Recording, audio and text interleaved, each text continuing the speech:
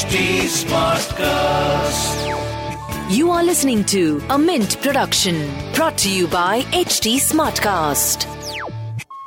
The existing FASTag system, though faster than cash payments, still requires vehicles to stop at toll booths to enable reading of tags. Also, the vehicle must wait till the gate is opened. GPS tolling, on the other hand, uses satellite-based navigation and requires no halting. Also, vehicles can be charged only for their actual travel on a highway stretch.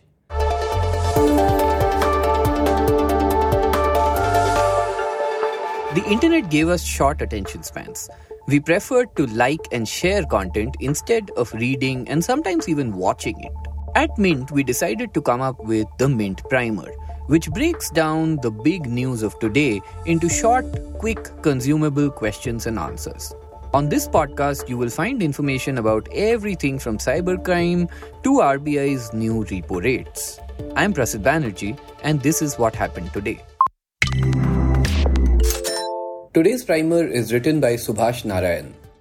The Indian government is planning to replace the FASTags with a GPS-based toll system, eliminating the need for toll plazas and easing vehicle movement. The Road Ministry's technology-driven initiative has its own challenges, and in this episode we discuss whether we are prepared for the shift or not. Let's begin with how the GPS-based toll system will work. Vehicles will be fitted with an electronic device that can track their movement.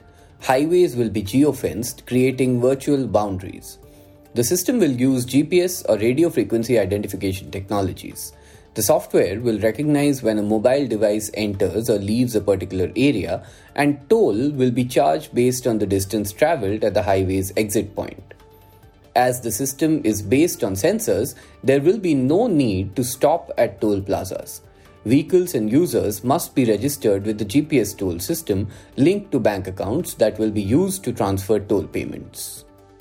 And this does have some benefits for highway users.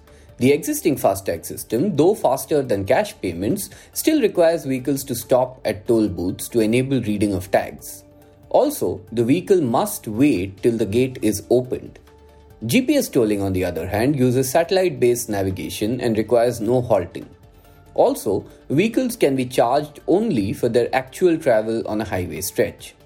Currently, toll is paid at toll booths, which is fixed between 2 points of tolling, and a user does not get any concession even if he or she exists before completing the full run between two toll plazas.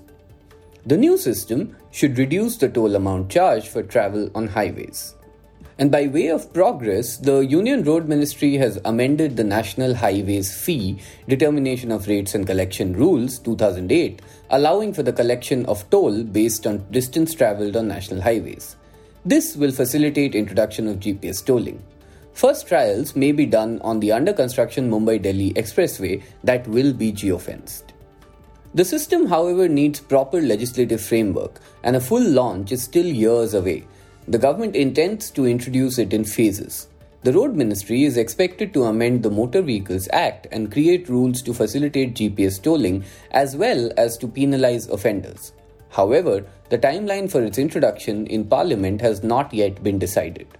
Moreover, GPS will come with its own set of complications on calculating different tolls. Regulations and framework for these will need to be developed first. And in the meanwhile, we do have FASTags performing a certain way. Usage of FASTags has increased since it was made mandatory in 2021 after its original launch in 2015. Penetration has grown from nearly 16% in the 2018 financial year to 96.3% in the 2022 financial year. Total toll collection in FY18 was Rs 21,948 crore, including 3,532 crore collected through FASTags alone. In FY 2022, toll collection through FASTags increased sharply to 33,274 crore out of the total toll collection of 34,535 crore. Still, the wait time at toll booths is much more than 30 seconds that was originally promised, and it has also helped reduce the number of toll booths. And that was a quick glimpse at today's front page. We'll see you again tomorrow. This was a Mint production brought to you by HT Smartcast. HT Smartcast.